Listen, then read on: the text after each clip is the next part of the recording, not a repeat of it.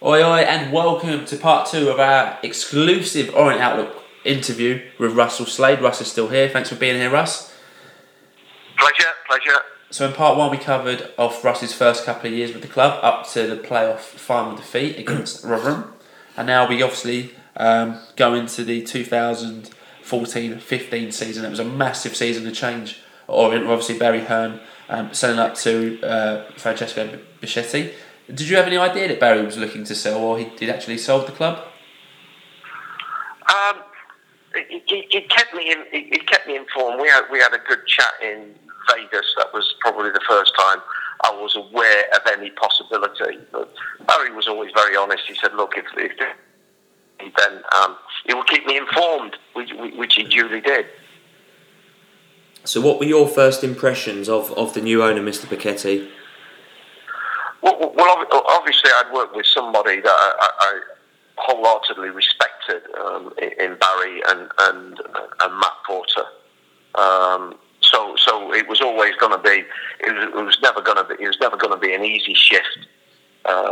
Certainly for me, on a personal level, I just felt comfortable with Barry and Matt. I knew that the support was there, and I think as a manager, it's a wonderful feeling to know that your chairman and your chief exec and everybody behind the scenes is backing the manager.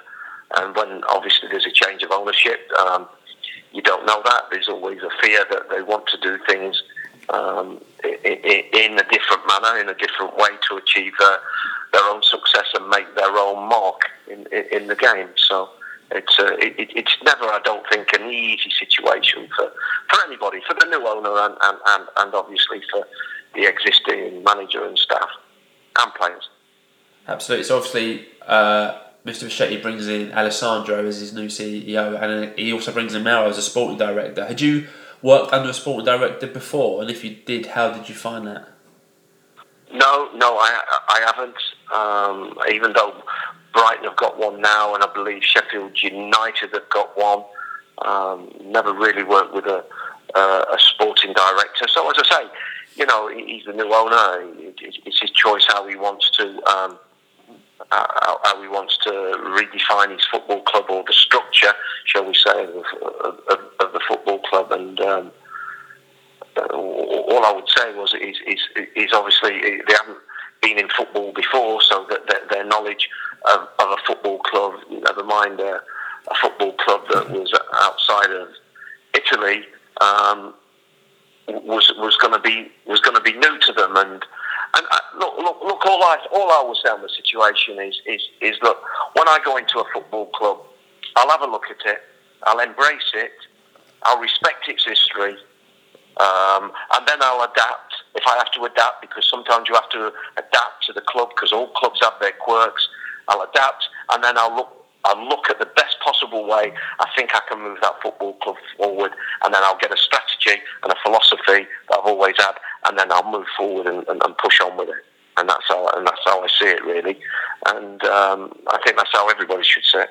Absolutely. So there was obviously change off the pitch, but also change on the pitch. So obviously Mo was sold to Brentford. Was that bittersweet, I guess? Obviously you didn't want to lose him, but then obviously he was moving up a league, and we got decent money.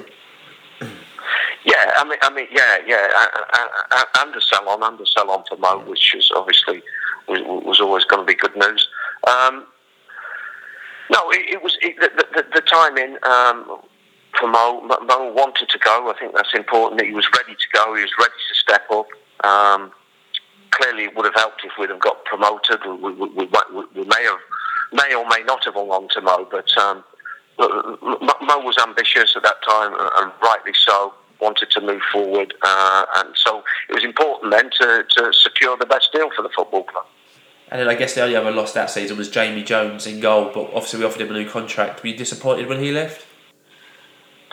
Yeah, I mean, Jamie had been a good servant for the football club, but I think geographically, that was a really appealing move for him to go to Preston.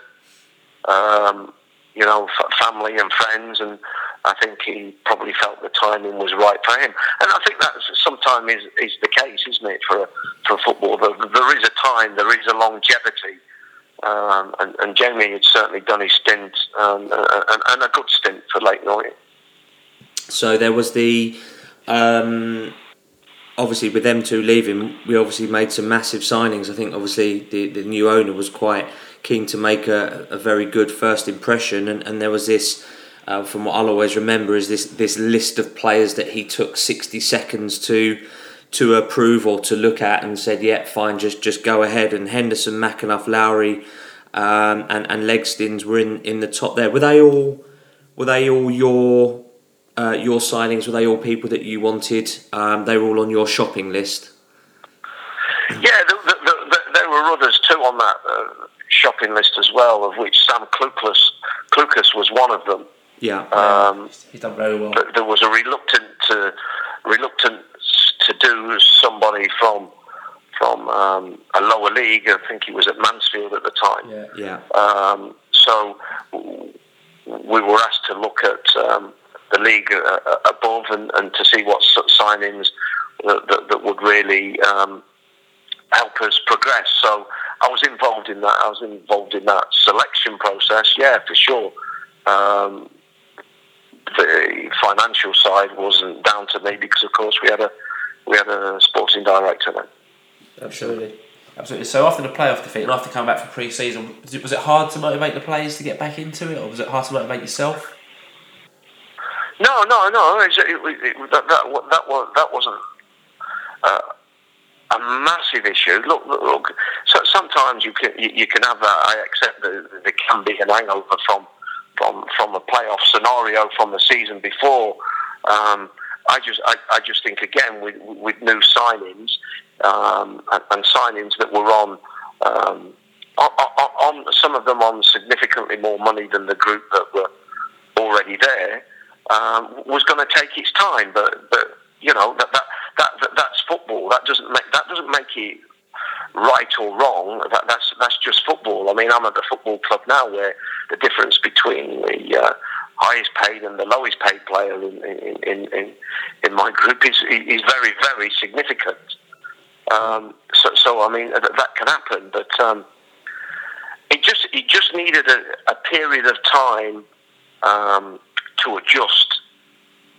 I think when those players come in, it was important that they hit the ground running. Now, one or two of those, Jay Simpson had been playing abroad, so he probably wasn't up to speed fitness-wise. Or Henderson as well needed work, so he wasn't quite where we needed him to be fitness-wise. When you miss that pre-season, or you've only had part of that pre-season, then that can be a problem going forward. Yeah. You have to be a bit more patient. So it was a sticky start, but it wasn't. I didn't see it as a disastrous start. I just thought that was part of the process, really. In many ways, I think I'd won 2, drawn 4, lost 2. I think that statistically, that's what it was. Now that ain't fantastic for a start, but it isn't a disaster either. So I just think there was a process to go through there. Look, hand on heart, do I think we'd have finished in the top 6 for that particular season? Probably not. Probably not. Do I think we'd have finished in the bottom 6? Not a chance.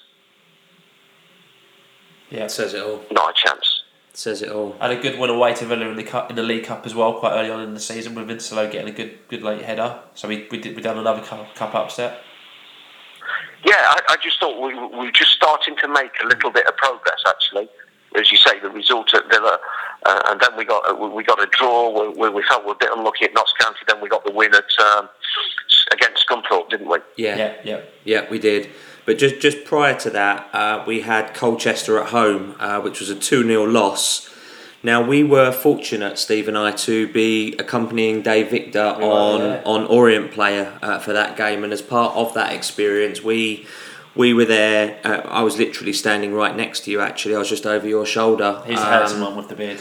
And you'll remember me. And we were there sort of listening to post-match. It was a great experience for us to be in a post-match press conference that we'd never been. But It was that at that point when you actually came out and said that you'd been given an ultimatum by Mauro, and we just really wanted to sort of cover that a little bit. We obviously understand that you have limitations in what you can and can't say, but what can you tell us sort of from what you can? Yeah, well, people know that there was an ultimatum, and that was made to the players and the staff.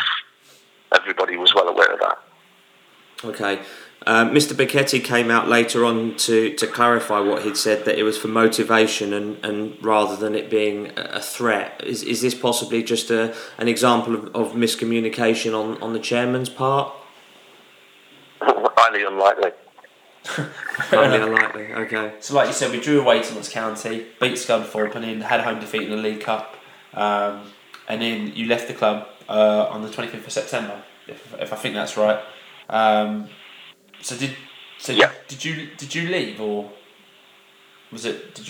How did you leave? I guess that's what I'm trying to ask. Well, it's straightforward, really. I resigned. And of course, they didn't accept that resignation, so that's why there was a little bit of a period before I was able to take over. Things had to be satisfied legally before I could take over at Cardiff. Absolutely. Okay, so after our recent loss last week against Hartlepool, you may have come across this in the papers about the players being locked in the local Marriott hotel. That Ian sort of, I think, spun into it being sort of a bonding camp. Do you have these sorts of bonding camps with your players? Is that something that you've been a fan of doing either in any of your previous clubs or current club? No. Look, it's not my way. Obviously, I think it's happened. It's probably happened in Italy before, and he's the owner of the football club. If it's his choice to decide how to motivate his team or his staff or whatever he wants to do. But there are obviously different methods of motivation that just wouldn't be on my list. Cool. And also, it's quite well known that when players do join a team, you know, generally people do some sort of an initiation song. From what we understand, you were a big fan of these, and you made your players stand up and do that. But what we would like to know is, did you do one? And if so, what did you do? Do you know what? I don't think I did mine in front of the players. No. Oh, double standards. I think I had a few of them in front of the staff from time to time. Yeah, I'd have probably done Slade, wouldn't I? Yeah. Merry Christmas. Yeah. Absolutely. So we've got a few messages from your ex-colleagues at the club. So first, we've got a message from Super Kevin Lisbie, who says, "Ask Russ, does he ever wash his hat?" Has he ever washed his hat? Do you ever wash your hats? Yeah. Yeah, I did. The only problem is with washing those hats, they're normally string. He also goes on to say, "Tell him I said hello." And a lot of time for Kev. I thought he was terrific for us. Great knowledge of the game, and fantastic with the younger players in the football club as well. Yeah, well, we've interviewed a couple of ex-players, and both Mo and Dean Cox have said what an influence Lisbie was, and Cox was very complimentary about Kevin Lisbie, very, as he was himself actually, which leads nicely onto a message from Dean Cox, who says, "Tell Russ I miss him and I appreciate everything he did for me," which is a nice message there. Yeah, that's nice. Listen, the same message back to Coxie, because what he did for me. I mean, he was top of the assists most seasons whilst I was there. Probably the top goal scorer, almost double figures every single season, wasn't he, for me? I mean, he'd done terrifically well. Got a lot of time for him. Cool. You know, he, by his own admission, he's a quirky character, but you know, it's all about talking to players, managing players, and had a great relationship with it. Yeah. From Romain Vincelot, he says, "Tell Russ that I've heard he's a top man to go with for a drink. I've never experienced it yet, so as we don't have the manager-player relation now, I hope one day, me and my friend Jonny Davies, we have the opportunity to sit down with the gaffer in a nice pub and have a great night. Oh, that sounds great. Yeah. We'll have some of his French wine. We'll have a glass of French wine. and we'll leave you to arrange that. And chew the fat. That will be great, yeah. I've been on about... I spoke to Jonny Davies, actually. I tried to keep in touch with a few of people that we work with and we're surrounded by, and I thought it'd be a great idea. We need a little bit of a reunion, to be honest. Yeah, well, actually, it's funny you should say that, because we've got a message from Jonny Davies. This is a bit like This Is Your Life. We've got a message from Jonny Davies, who said, Gaffer, if you ever need a new bunker or some posters done, give me a shout. I'll do you a mate's rate. We'll have to sort out a reunion with all the staff soon. Lots of love, Topper. Topper, yeah. When his nickname's Topper, because when he first came in, he had a story that would top your story, or he thought would top your story, so we nicknamed him Topper. It was absolutely brilliant, Topper was. Great fun. Very good at his job as well. But as you know, I used to like the posters, the motivational posters as well, and I said, Jonny, this is the next one we've got to knock out, so he'd knock them out and they'll be up in the changing room all sorted for me. Or if we're on a travels, he'd give them to Ada, the kit man, and Ada would take them to the away game with us. So yeah, no, Jonny was very good. Nothing was too much trouble for Jonny. He was a good man. Cool. Absolutely. And from some bloke called Barry Hearn, he says, does he miss us? Yeah, massively. There was a good look. It was a very interesting period for me because, as you know, I moved down there and I lived in that apartment by the side of the ground of Barry's, and my family still remained in the north. So, you know, Lisa and the children would come down for virtually every single home game for the weekend, and then if we were in the north, I would drop home on the Saturday night and then come back down on the Sunday, ready to start work again. So from that point of view, it was kind of tough. But I have to tell the people of Leyton Orient, it was worth it. It was worth it was worth the sacrifice. You make sacrifices as a manager. You make sacrifices as a man, and it was worth it for the people that I was working with, Barry and Matt and Steve, for the staff, Nuge, the two. Kev Nugent was fantastic, great support, really good coach. Kevin Dearden, you know, would supply the food. Dearden was fantastic. Sorry, supply or eat?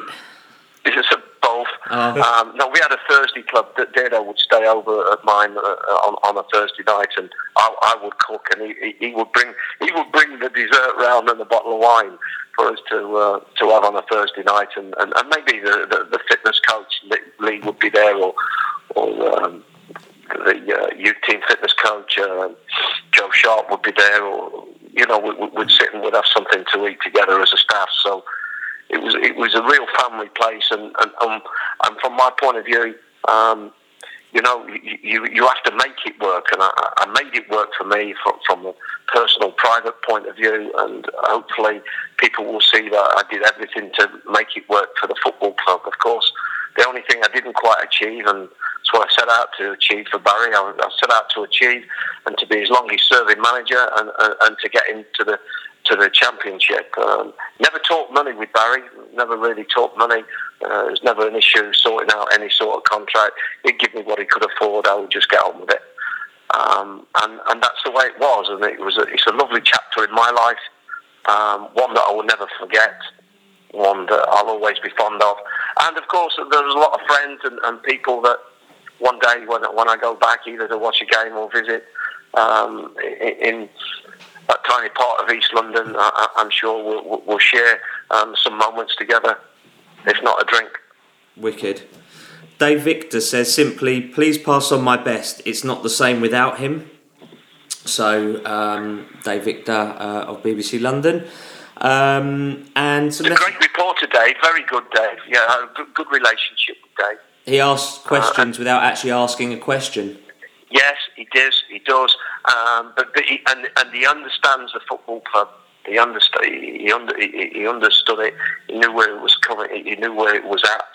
and he knew when it was doing well and when it wasn't doing well. Yeah. Interesting. Some more messages from some people that we had come in via Twitter. At Morris KitKat1 says, great memories thanks to the Slade. Kevin Cowland says, thanks for all you did, Russ. In my humble opinion, the best man manager the club has ever had. Was sad when you left and still sad you're no longer here. Good luck. And at Leyton Orient says, I would like to say sorry to Russ. I remember Scunthorpe was his last game. I was there early to see the team bus and I got starstruck, patted him on the back and said, all the best, lady. Thank you for the memories. I will treasure them. So we had lots of... No, that's wonderful. That's absolutely wonderful, yeah. Cool. So we now move on to a lot of the questions that we had come in through social media and also by email. We've covered obviously some of them already, so we'll try not to recover them. But we had an email in from Warren who asked quite a few questions, actually about 3 questions, but one of them that we haven't already asked is, why do you think we had such bad luck with goalkeeper injuries in your time at the club? Can you put your finger on why that might be? No, I don't think any particular reason. Jamie was plagued by that shoulder that in the end required surgery, which was unfortunate. As you say, I'm concentrating on that particular season as well. Then he got injured, and then we signed the goalkeeper from Hull City, Jakupovic, and he did great. He did great for us. And then of course their keeper got sent off, didn't he? And was recalled. Yes, he got sent off in a Premier League game. He did, yeah. McGregor got. And we lost him, so we lost a little bit of continuity with the keeper. We did our best, and unfortunately, probably lost the odd point or two from not being able to field a goalkeeper. It's a specialised position, and you want your goalkeeper in good form playing week in and week out. Absolutely. At Chris Kane _1992 asks, how does managing a football team compare to a class of kids? Do you have similar egos and traits? Where at Cardiff? No, just a football team. How does managing a football team compare to a class of kids? Class of kids? Oh, Jesus Christ. You're talking 25 years ago, man. If it was a class of kids, it was a lot easier because you've got them in a confined space, haven't you? Yeah. When you've got footballers all over a pitch, then it's a bit more difficult to handle. But no, listen, it's great fun being out on the training ground. It's great fun talking to the players, getting to know your group and having a relationship with them, which is really important to build up that trust and understanding on and off the pitch about your players, because you spend so much time together. So it's important to get to know them. It's important to get to know them,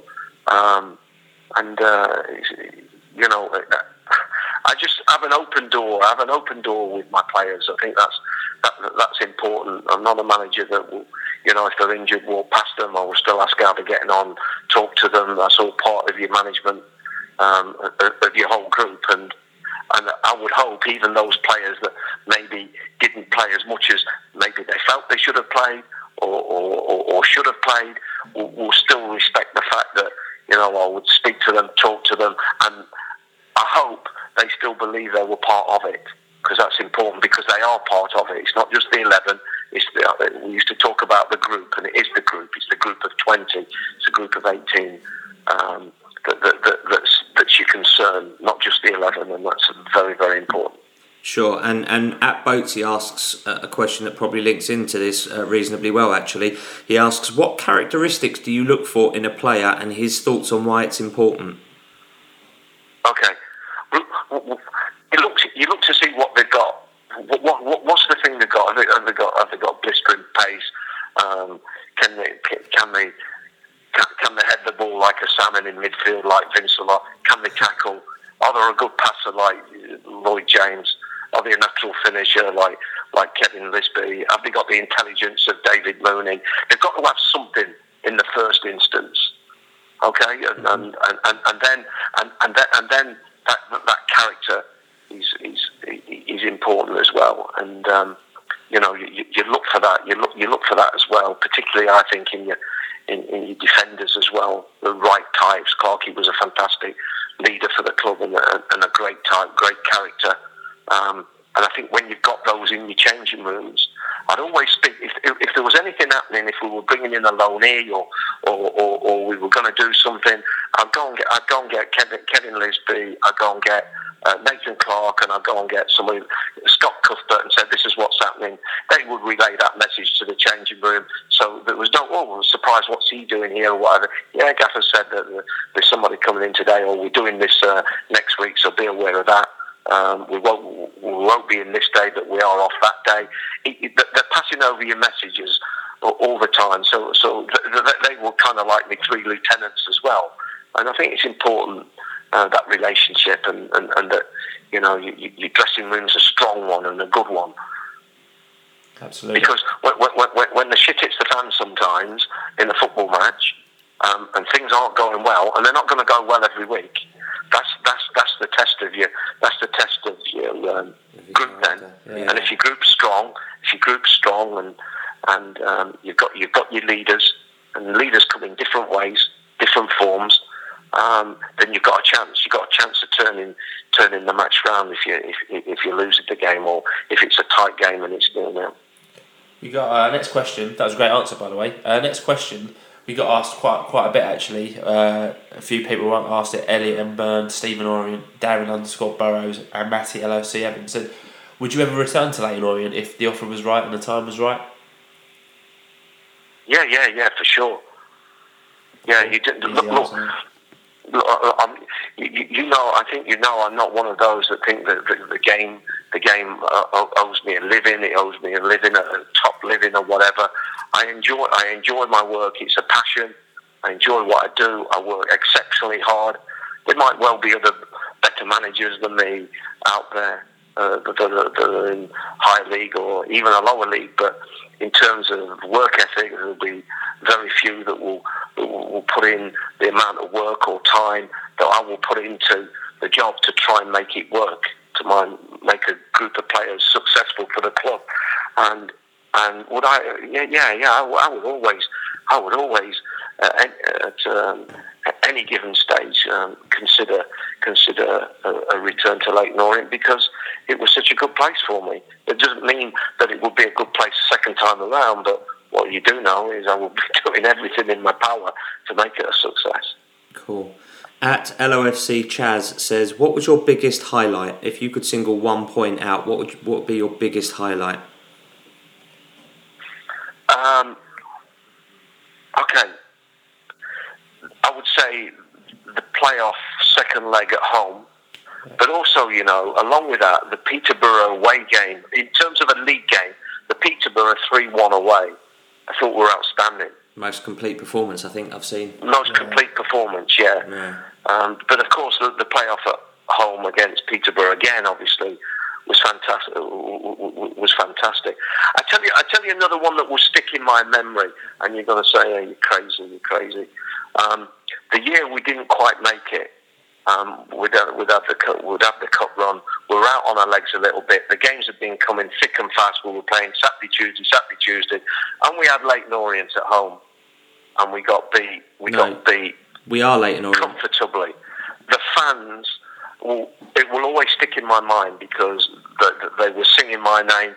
They were standing up for the Orient. We were getting beat 5-1, and I just thought they were magnificent. They understood that it had been it had been a good journey, a long journey.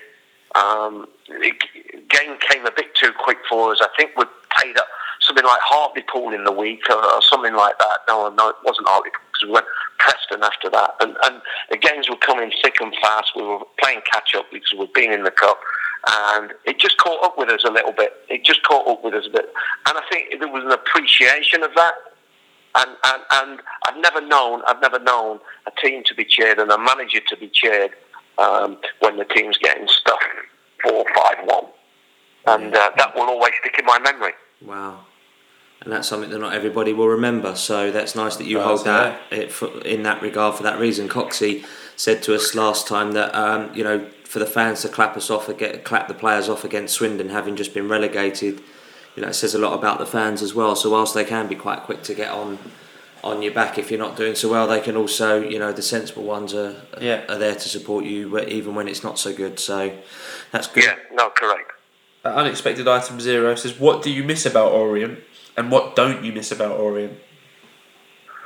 I used to love I go in every morning. We get to the training ground about 8 o'clock, just after. I just used to love going in, and it didn't matter. It didn't matter what time we finished, whether it was 5 o'clock, 9 o'clock at night, or whatever. It was just a great place to go in. The banter with the staff and the players, it was just a really good place to be. There were very, very few dark days where you think, you're going to work in the morning, which is you two's probably done in the past.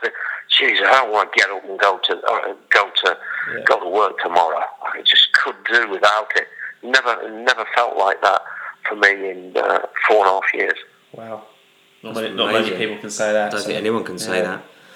Russell Slade can. Yeah, well, one person can. At LenM4 and at Val Orient asked the same question. Said, what was your biggest regret as manager of Orient? Yeah, not completing what I'd set out to do. Right. And that was to take Leyton Orient to the championship.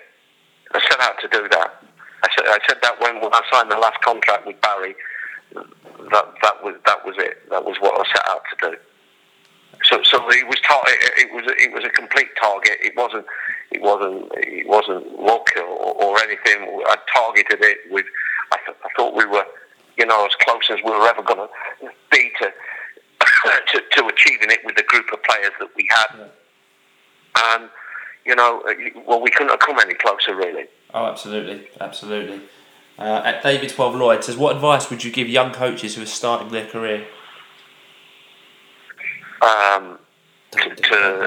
To watch games, to try to get into a football club, start wherever that's starting. It doesn't have to be a professional club. It can be a well-run non-league club, and to get hands-on experience as soon as you possibly can. I think that's major. I think that's majorly important. Yeah. If somebody ask if you can even go and shadow somebody, I think that's really important. I think that should be in the game itself. I think managers now, lots and lots of coaches about. I think part of the coaching courses now should be, and we as managers should accept that a certain coach might be coming in for a couple of weeks to just shadow the manager around or shadow the first team coach around to get an understanding of a football club or a different angle on a football club, having visited one or two others. I think that's so important. Wicked. At Gould Howard asks, what did Deardo say to Paul Ince to get him to throw that cup of tea? I've forgotten about that, so it's a bloody good question, Howard. I don't know. I think he might have accused Ince of licking his donut. Oh dear. No, he just lost it a bit. He did apologise, He did apologise. In all fairness, he sent a letter. He did apologise. He just left it. I just think Deardo ended up being a bit of an innocent bystander in the end. Yeah. Cool. He's a great bloke, Kev. He's a great bloke, Kevin Dearden, and a good goalkeeper coach, by the way. Make no mistake about that. We spoke to Charlie Granger actually, and he said that Kevin Dearden was absolutely fantastic. Absolutely. And when he left, he went to join John Steele over at Luton. He was a bit gutted about that, I think. So it says a lot about him. At Euro Orient says Coxie says you gave some great speeches. Has that always come naturally to you, or is that something you've had to work on?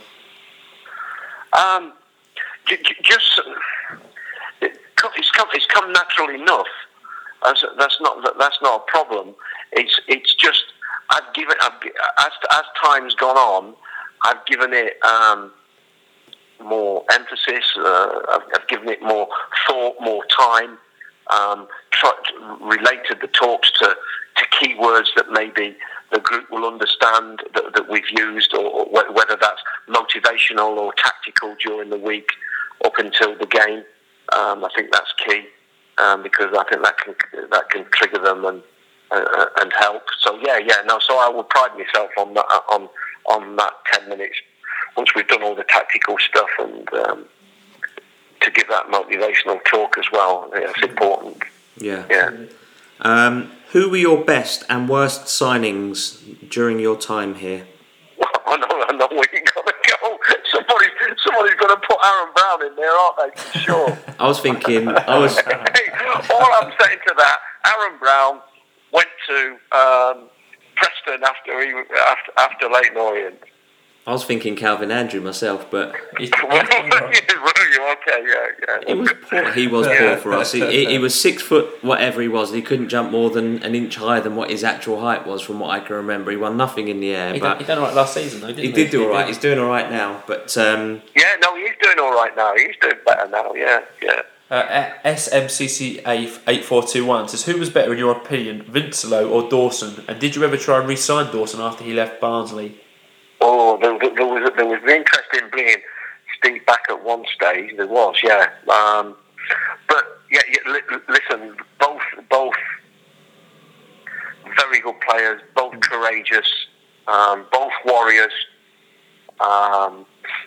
Roman was stronger in the air than what Dawes was. Dawes was very good carrying the ball forward, and sometimes you could be under pressure.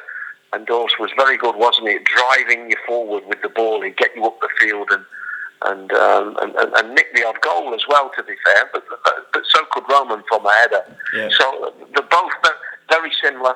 Both warriors, both leader types on the pitch, and just excellent players. Both of them excellent players to have around. Cool. Another Twitter question has come from at David TH643018889. He says, and this is not meant with any disrespect whatsoever, he says, do you feel that not being a big name or ex-international has hampered you from getting bigger jobs? Who knows, really. I don't think it's affected me unduly. I mean, I think opportunities probably come to those that have played, say, that like your Bobby Charltons in the past that have played international football, probably get their opportunities quicker. Okay. But I'm not disappointed that I've had to prepare myself for management, because that's what you have to do. Yeah. How much preparation have you done to become a manager? Well, I served 11 years at Notts County, working at every single level at the football club, learning about the football club, got myself a degree. So in terms of planning, strategy and such like, so I'm an organised character, attention to detail, all those sorts of things, a good preparation for any management-based job. So, has it stopped me getting top jobs? Who knows? But it's not stopped me managing 730 odd games, has it? So no. I'm pleased that I've been able to do that, because you don't do that amount of games in this game if you're a mug. No, absolutely, and I guess just being an ex-player a good ex-player doesn't necessarily mean that you're going to be a good manager either. As you say, preparation. Was Arsene Wenger a great manager? Was Mourinho a great manager? And look, I'm not mentioning those two to compare myself, because I can't be compared with them. But what I'm saying is, some of the very, very good managers have had the majority of them, I think you'll find, have had very, very modest football careers. Yeah, I agree. That's what I say to people when I have conversations of that nature. At Bradley Ackers 95 asks, if you could go back to the playoff final, would you have changed anything when we were 2-0 up? No, not really. I've gone. Look, you can imagine. I've gone over that many times, and I said, I've asked myself, could I have done this? Could I have done that? Should I have changed there? Yeah, of course, you can look at it retrospectively and say, well, maybe that would have helped, but who knows? Who knows? It could have even worsened it. Maybe we'd have not gone to extra time. You don't know, do you? Absolutely. I did what I felt was I had to do what I felt was right. Coxey had to come off, as I said. That was unfortunate. That was something that I wasn't expecting, because you need the little man on the pitch.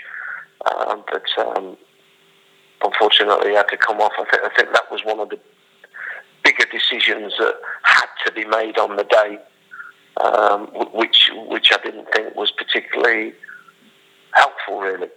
Sure, absolutely. And the other thing was, in terms of where Sean Batt was physically. In many ways, it's going to sound strange. He came on too early. Because he was another impact player. They weren't tired enough. I think the impact of maybe coming on later. But again, I was forced into the move later. He might, with his, we knew where he was physically at that time because he'd had his injuries, as you know, and how much football he could give us at the right intensity. If he'd have come on in the extra time, which I think you check the minutes he came on, but he came on earlier than what we expected in many ways. I think if it had come on late on, because I thought they were out on the feet, but we didn't quite have that explosive Sean Batt that we needed, because he'd done the minutes. I know that seems strange, but we knew how much he could do to get the best out of him. That's a good point, actually. That's a really good point. Yeah, 100%. At John Mack in 1977 says, how hard was it to walk away from the Orient job? P.S. You will always be an Orient legend. Oh, it was really difficult. It wasn't. Even though the club was going through massive change. When you've been at a football club 4.5 years, you can't help but feel that a massive part of it, and it wasn't easy. It wasn't easy. You're always going to ask yourself questions. Are you making the right decision? Is the timing right? And I thought the timing was right. As much as it saddened me, I just thought the timing was right. With Barry, Barry had gone, and the club was changing and probably going in a different direction.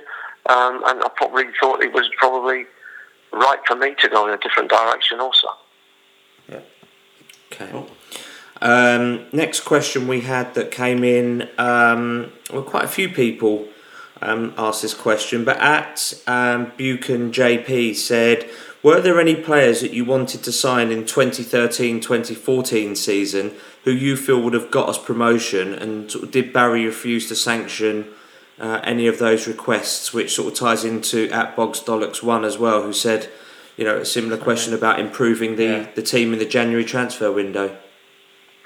Yeah, I mean, the thing is, the budget was the budget. We knew where we were with the budget, and with the fair play and everything. Now you can't go and just spend another $4,000 or $5,000 a week on 2 or 3 players. You just can't do that. So we did what we possibly. As I said to you, the best way of describing it is we maximised everything on and off the pitch with what we had. We the fans, myself, Barry, we got value for money out of the players that were on that pitch, week in and week out. We couldn't have got any more value, and we were up to the limit with where we could possibly go on the budget with the income that was coming into the club. So I have no kind of like bad feeling as to where we were with that. It is what it is, and it always was that when I was at Leyton Orient. I always knew where we were, and I think there's nothing wrong with that. I think it's nice to know where you are and how far you can go, and it's no good complaining about it. Oh, I wish I could have had another 5,000 a week. It's not like that. It's not like that. Cool. Yeah, and then I guess the biggest question, and a really serious one here, is from Dermot Leighton, says, did you prefer the grub in the Royal Cafe or the Leyton Technical? Oh, the Technical. hey, both. It depended what time of day it was. But they were both good meeting places. Very good. Yeah. Very good. The Royal Cafe would probably carry the gold badge for the breakfast. That's for sure. Yeah. Yeah, but if you want something a little bit more sophisticated, I suppose if you want it, for want of a better word, you're in the technical. Yeah. At Harlow Orient asked a couple of questions. He says, if Barry Hearn would have stayed in charge, do you think that you would have left when you did? But I suppose that's probably a bit of a question in a sense of, well, you left because of obviously circumstances with different people. But then looking back, is there one thing from the 13-14 season that you would have done differently? There's very little that I would have done differently in that season. Because you planned. With Barry, with Barry still there, maybe there wouldn't have been the opportunity to go to a club like Cardiff City. It might not have been on the agenda. So who knows? But again, it's a crystal ball, really. But for sure, it would have been 10 times more difficult a decision. Yeah. If Barry was in charge, yeah. Yeah. So a few questions that came in around the sort of signings at the start of last season, which we've already covered. Now, at Wilman Day asks, did you genuinely believe that you were sort of likely to be sacked at the Notts County game last year? Was that actually a genuine thought in your head? Oh yeah. Without doubt. We were all well aware of that. The owner had come to the game as well, so I mean, I had to go. I went up and spoke to the owner and his people straight after the game. Right. So I remember you went to that, didn't you, Paul? And we kind of recorded some of the snippets of the crowd at the full-time whistle, and they were all singing kind of your name, and you went over, and that was real kind of tough. Yeah, the fans were magnificent. We had a good turnout that night, and we got the draw. We probably deserved a bit more than the draw, to be fair, but it was good to see. I mean, we'd only played 7 games by that stage, and I shouldn't have been under pressure, and nor should have my team at that stage of the season, that's for sure. Okay. At Craig Rodhouse asked, if you could go back to the 14-15 season again, would you do anything differently? If you could go back and change things, would you do anything differently?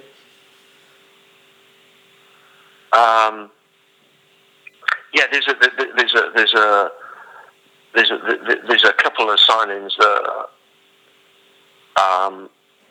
we ought to have made.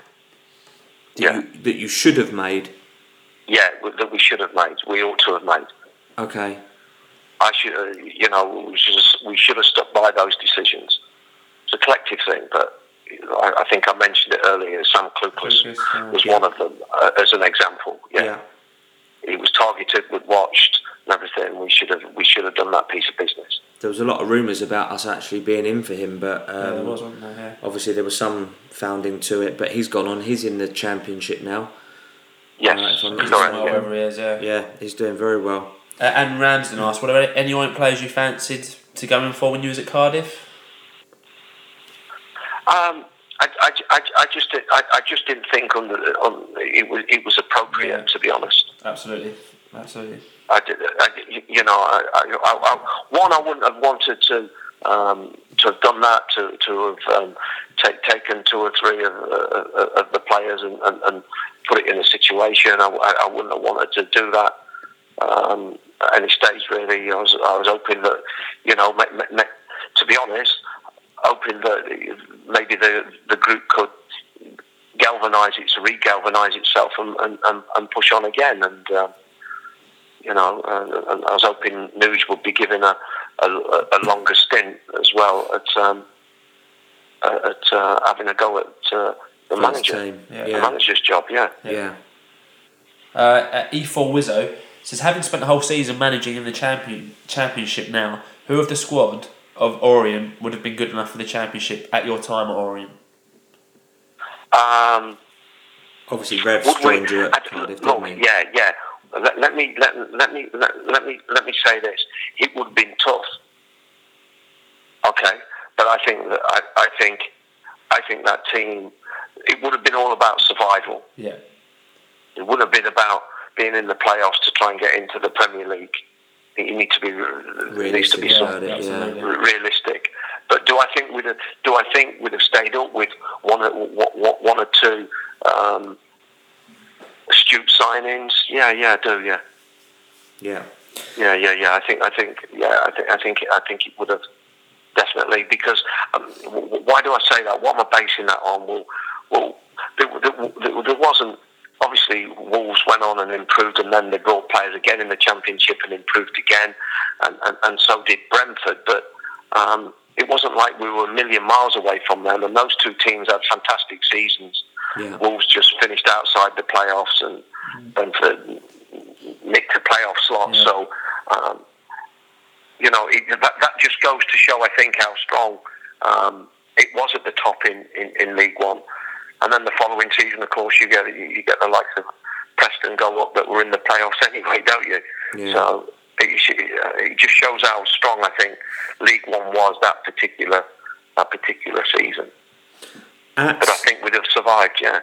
Okay. At Simon08 Edward asks, how much say did you have in the transfer of Revel to Rotherham, and any regrets about moving him on?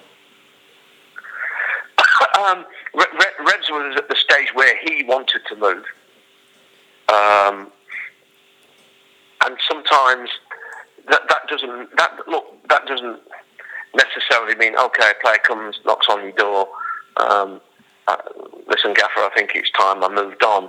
Okay, son, you can go. I mean, it doesn't work like that. I know that, but he was probably, Reds was looking for the next stage in his career, which he thought might, help him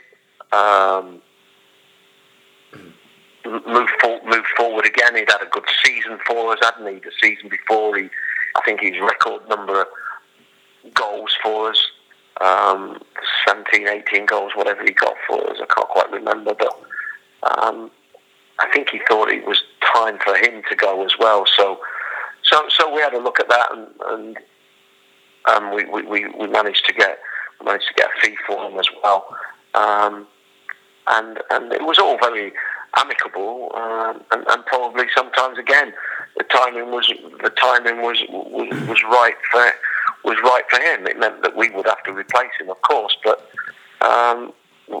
clearly we did in the end, because we made with the likes of Kevin Lisbie and Moons that eventually came to the football club. But that's what it is, isn't it? That's how football is. You move on and upwards. At Sasha_Orient, who is really called Sasha Owen, says, "Do you miss being my neighbour?"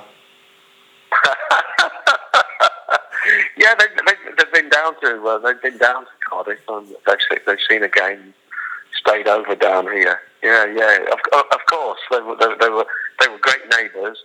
I had to message him and say where you were. Tony, Sasha's father, was a great cook. Yeah, we did check and verify that she was actually your neighbour. Yes. We didn't check the electoral register or anything like that, but we did ask her if that is true. Yeah, that's Tony's daughter, my friend in Scarborough, their neighbour. Brilliant. What at Mike Brown Music asks, what's the story behind always wearing a cap, and would you consider a Larry bobble hat this winter season? A Larry one, not just a bobble hat. Not just a normal bobble hat, it's got to be a Larry bobble hat. Maybe Mike could send one in the post care of Cardiff City Football Club for you. I'd probably, if I was at Leyton Orient, I'd probably do that for a bit of charity, a Larry one. Yeah. I'd probably do that. Brilliant. I tell you what, well, when the winter comes, I need that cap on to keep my head warm, that's for sure. That's for sure. At J Lillington 21 says, have you ever ridden the North Bay Miniature Railway in Scarborough, or have you had battered haggis and chips in Whitby? Oh yeah, of course I have. Yeah. I've done both. probably done both in the same day. The military terrain. Yeah, of course I have. Yeah, that was only literally a minute from where we lived. It was brilliant. The miniature train is. There you go. Yeah. See, lots of local knowledge from people down here. And the fish. Yeah. You guys have got to get up there because the fish is a different class. Cool. At Caroline 13B says, when you left, did you keep one of your trademark Orient caps as a souvenir of your time at the club? And she goes on to say, still miss you, Russ. Really? Okay. You know what I did? My office door, I hung my cap on my office door when I left. Okay. So the next morning, everybody, that was the end, really. The cap was left on the door. Yeah. I didn't even take it with me. It's like turning off the lights before you go out. It was on the door handle.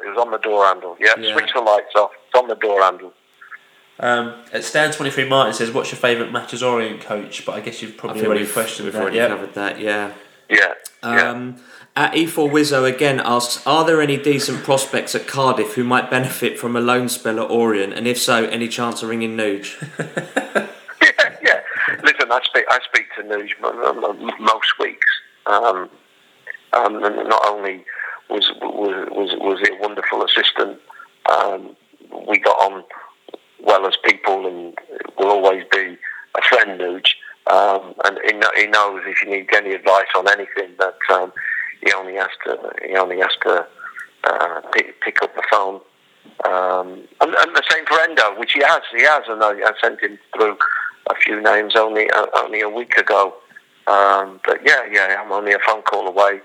I would always do what I could to help Leyton Orient with players or any other situation. Not an issue, not a problem. We look forward to welcoming any Cardiff prospects that you want playing football, all being well. At MX Quick asks or says, thanks for the good times, but in a movie of your life, who would you want to play you? In the movie of my life? Yes. We have genuine football questions and we have random ones as well, and we've just mixed them all up. That's really left side. Who would I want to play me? I don't know really. I don't know. Clint Eastwood. There you go. Clint Eastwood. I was thinking Bruce Willis, but yeah, you would look alike. You would do, yeah. Couple of questions the same question from a couple of different people. Their Twitter handles are at Bill Badger 1976 and at Half Pint Gent, and they ask, do you really care that you've got no hair? No. I've passed that stage many years ago. Cool. Many years ago. And then it's frustrating when it first falls out. There's no doubt about that. But then after that, it's not an issue. You just got to go up and get over it. And mate, we're all thinning at some point. We can't hold on to it forever, and we're going through that stage. It doesn't go on a busy road. Yeah, exactly. And at Pil Oriental says, though we don't care he had no hair, does he look back on his time when he had hair with fondness? With fondness? Yes. No, it's that long ago since I had it. I can't remember. I was probably about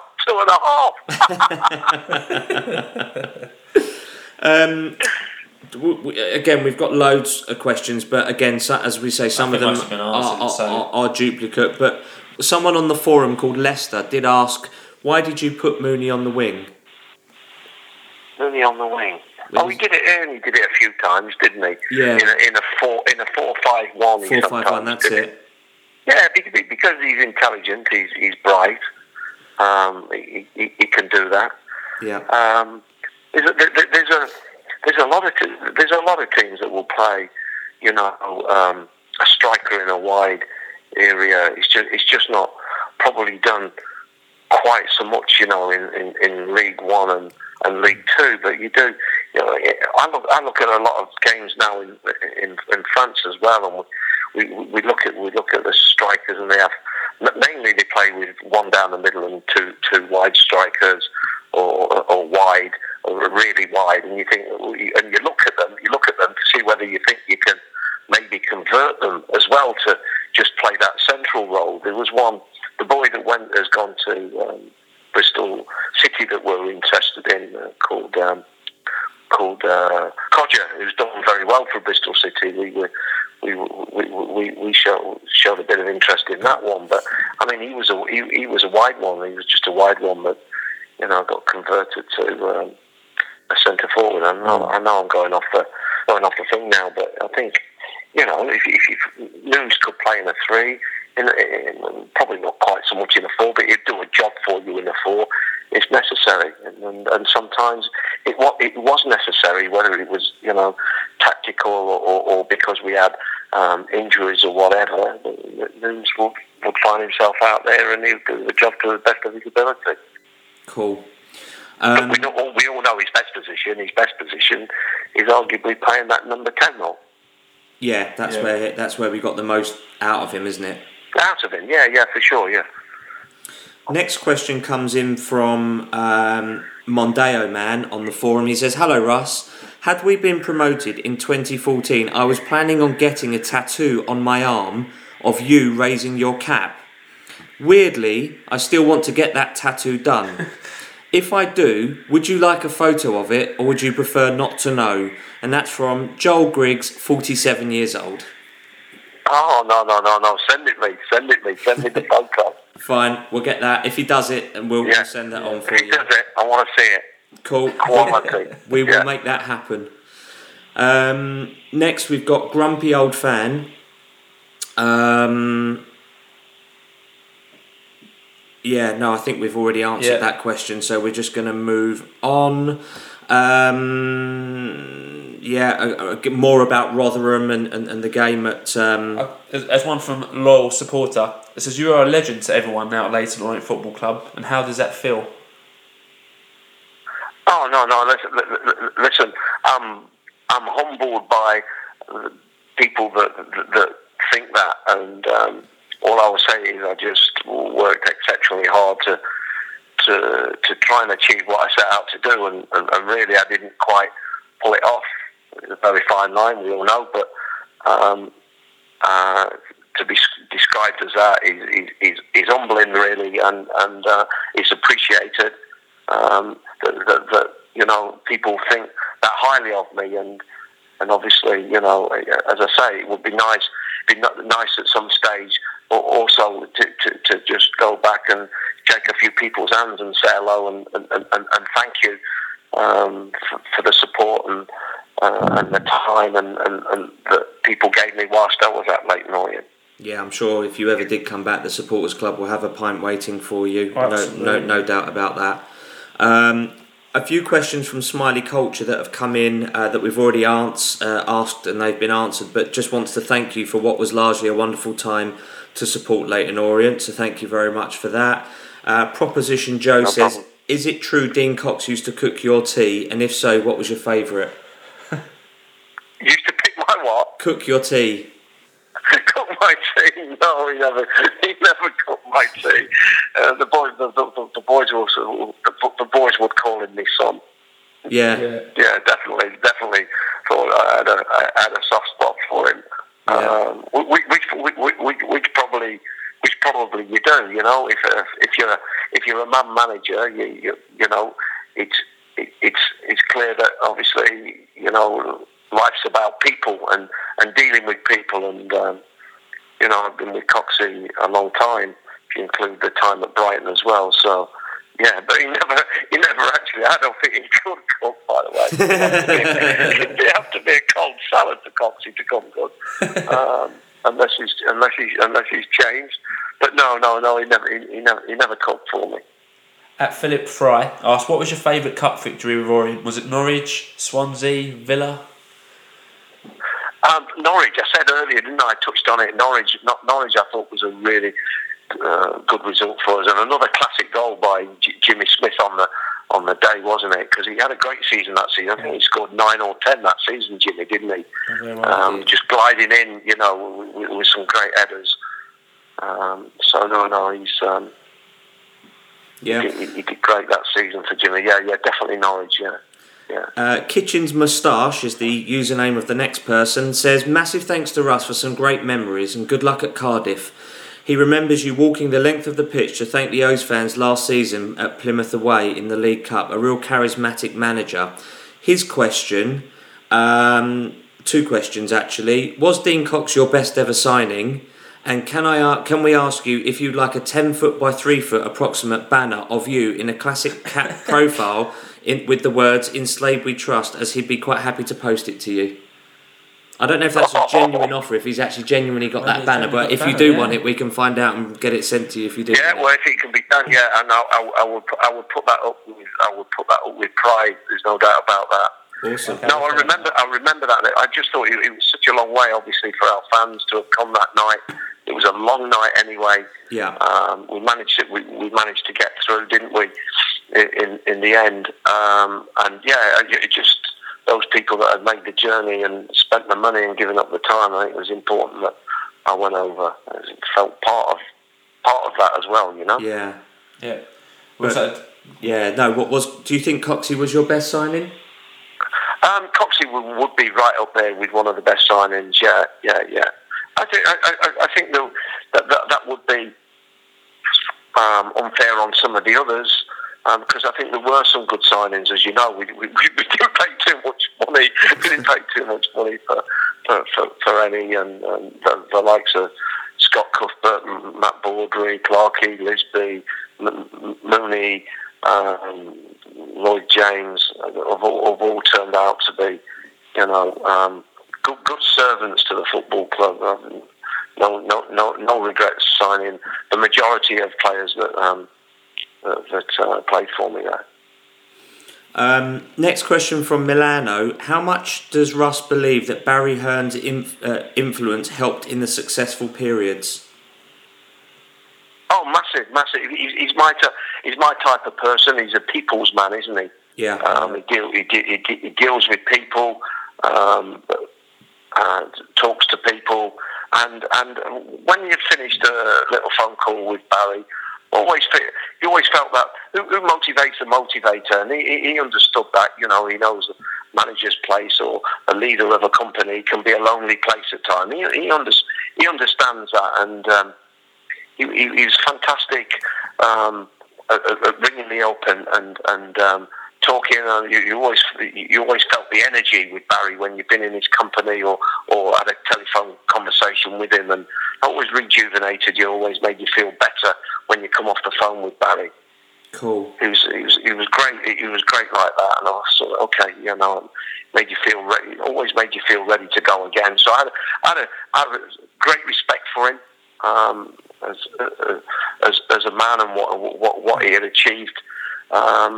And as I say, I had a really, really strong relationship with Barry, Matt, and Steve, and that's why I still speak to all 3 of them today, and that will, and long may that continue. I'm sure that will always continue. Cool.